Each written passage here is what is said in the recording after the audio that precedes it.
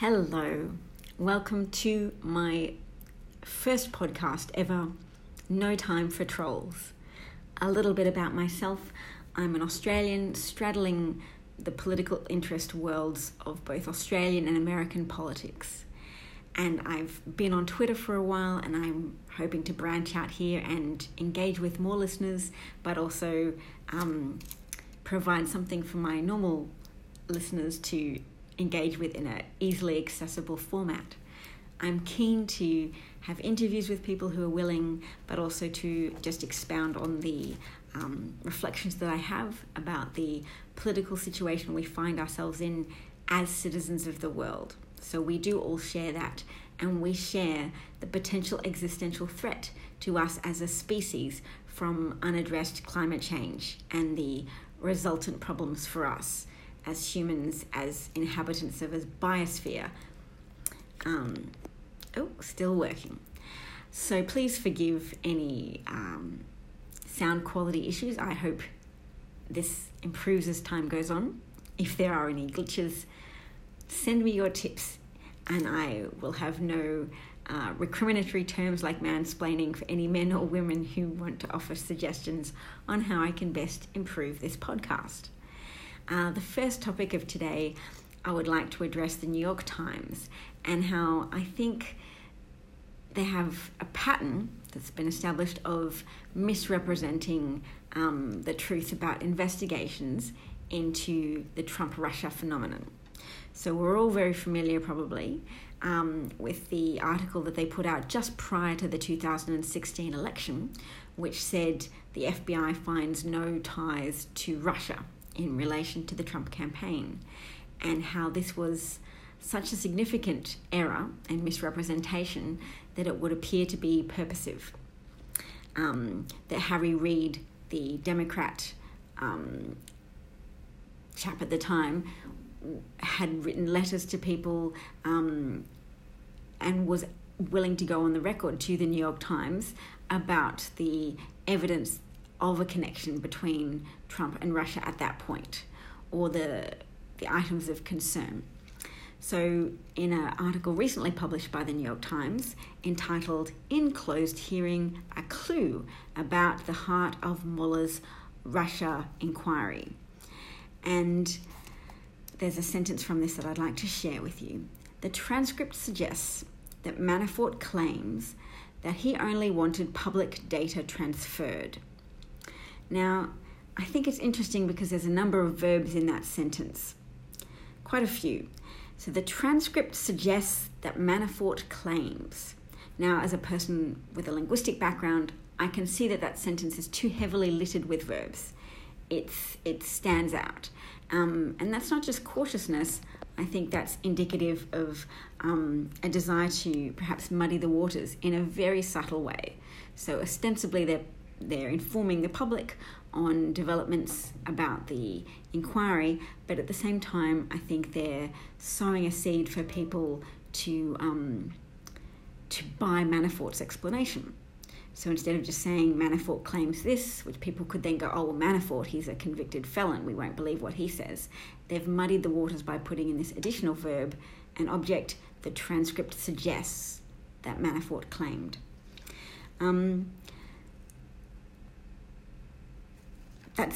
That's my point about that. Marcy Wheeler, who is on Twitter under the handle Empty Wheel, wrote a very comprehensive article about what can actually be read into court documents from the hearings about Manafort.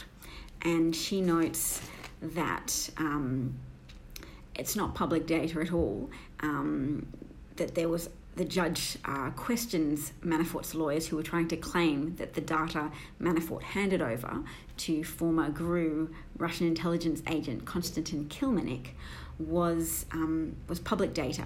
The judge questioned, but then why did the pollster make so much money?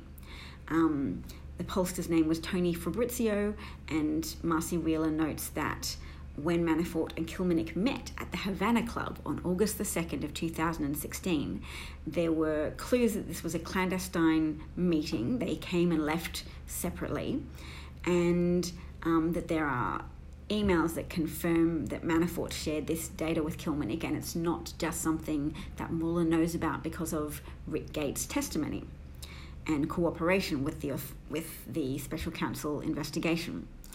And that Kilmarnock, who had ties to GRU, the Russian intelligence agency, and GRU had also hacked Hillary's analytics. So Konstantin Kilmarnock had access to both highly sensitive polling data gathered by pollster Tony Fabrizio, but also had Hillary's polling data as well from the hacked Hillary Clinton analytics. So, another line from the New York Times article says, most of the data was public, but some of it was developed by a private polling firm. And when they make this claim, they haven't packed in a lot of verbs to induce doubt around that point. They're really pushing for the audience to accept Manafort's point that the data was public and that he didn't share anything of value with a known former Russian intelligence operative. Why would the New York Times be doing this? I feel like it's easier for me to impugn the credibility and the intentions of the New York Times as an Australian.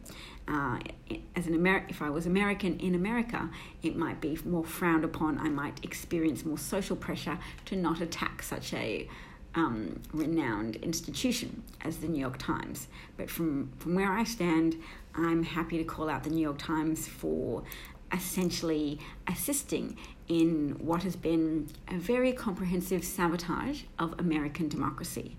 And there's clearly a lot of vested interests around the idea of maintaining this and perpetuating this theft of democracy. And I can see the victims of this theft very clearly when I look at the tragedy of the children separated from their parents. So it's not a victimless crime to pervert an election. It means putting someone unethical in power who owes the people who put him in power a favour. And if there's a collection of people who put Donald Trump in power, if there's an unholy cohort of people that include Kremlin agents, Putin himself, the gun lobby, possibly Saudi Arabian royalty, and Israeli psyops firms, then Donald Trump is indebted to a lot of people, and his policies are not dictated by what might best serve American interests. They're dictated by who he owes a favour to for installing him in his seat of power without the full-fledged democratic support of the American people. The system was gamed. Donald Trump benefited from that, and Donald Trump owes the people who made that happen for him and gave him that power. So hence he's not using the power for good.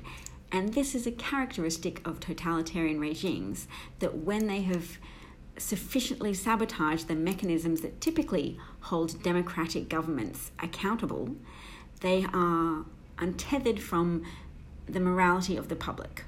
So people collectively can lose their minds, but typically a democracy is a gamble on the public being able to reject tyranny and reject outcomes that are inhumane for even minority groups within a population. To say, no, that's not cool to persecute people or to deal out unjust outcomes like that.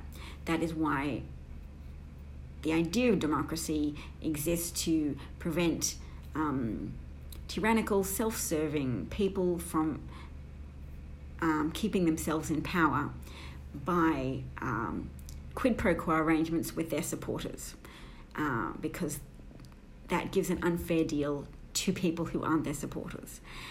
And it's not acceptable.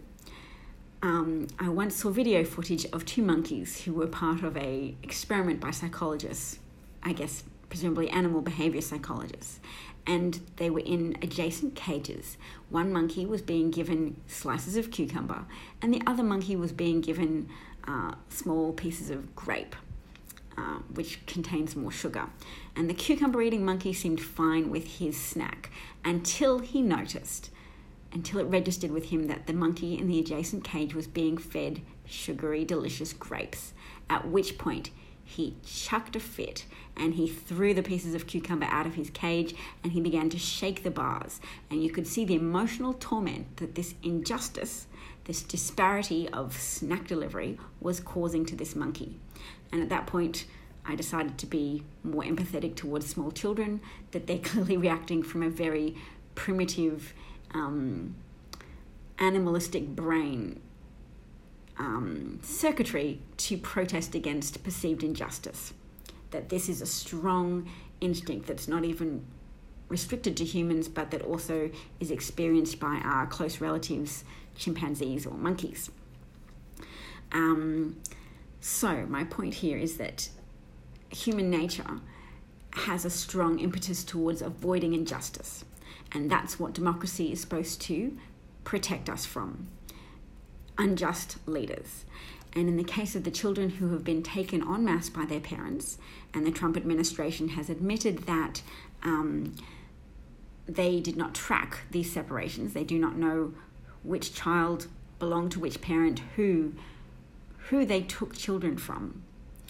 So there is no straightforward path for reuniting these families, even if they were to repent of the inhumanity of their actions in ripping small, medium children away from their caregivers.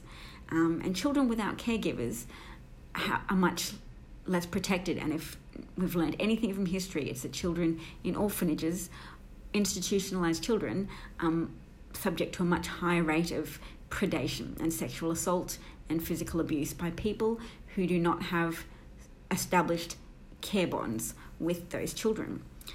So there are definitely people of good intent out there, but institutionalizing children causes them to be exposed to significant harm, potential harm. And for that reason, that's just one extra count against the inhumanity of the people who organised this and proposed it as a specific policy. And the Trump administration denied it's a policy, but there's been leaked memos.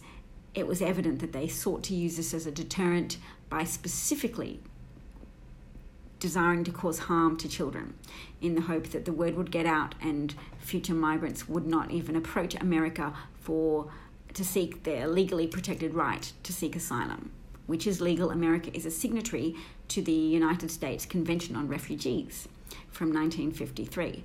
And that's a sneaky way to try and get out of your responsibilities as a signatory to a convention. It's not democratic, and I can't specifically say if it's illegal, but it's definitely incredibly unethical and immoral. And if you can imagine, if you can extrapolate from hearing a small section of tape of children who'd lost their parents crying for their mummy, pappy, on audio as the guards disregarded them, if you heard the news that siblings were discouraged from even hugging each other for comfort in the detention centres they were placed in by the Trump administration officials. So I'm very concerned about what's happening in America, and I'm sure many people are, and particularly parents who can relate to the idea of the incredible grief and loss that they would experience as parents, but also to the incredible trauma that would be suffered by small children who would have their pair bonds disrupted. And for people working in allied health professions, they would know also that this would have a stunting effect on neuronal growth for small children. They would be less able to form trusting relationships. Their brain development would be impaired by such a significantly emotionally traumatic event. That not being cuddled or cared for by someone in a close relationship with them would stunt probably their physical, but definitely their emotional and intellectual growth. And that it would be difficult to ever restore what was taken from them by the actions of the Trump administration, and specifically his enablers such as Kirstjen Nielsen and John Kelly and the others who made this happen. I believe US Attorney John Bash was one of the people who authored the zero tolerance policy.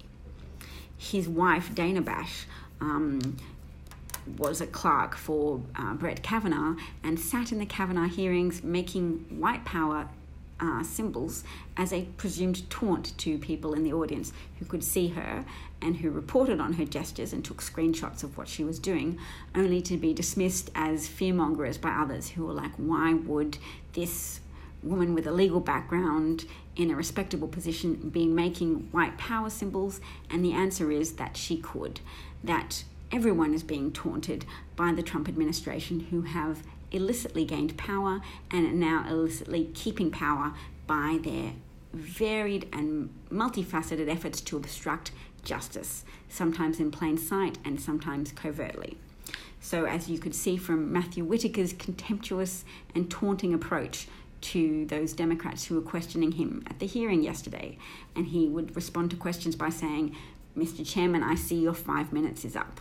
And there were gasps and there was laughter at the audacity of this. But he was shredding norms. And Donald Trump was very pleased with his Matthew Whitaker's performance, apparently. And it should be obvious to us why this is the case, because Donald Trump gravitates towards systems that are less enforced. David Fahrenthold, the wonderful journalist, once suggested in a podcast I listened to that Trump gravitates towards honor systems. So a system maybe of charitable donation where you can get recognition for having made a donation, but they may not require formal evidence of your donation. And so there is Trump claiming that he's made a donation and basking in the attention and the benefits of his claim. But it takes years to pass and people being motivated to dig into this to find out that actually Donald Trump has not made any of these donations. He's just posed for the photographs, he's claimed credit, he hasn't delivered. He gravitates towards any areas where people don't check up on what has actually transpired. And he takes advantage of the shortcuts that we take in assuming people's good nature and certain pro-social attributes, such as sticking to your word and telling the truth occasionally.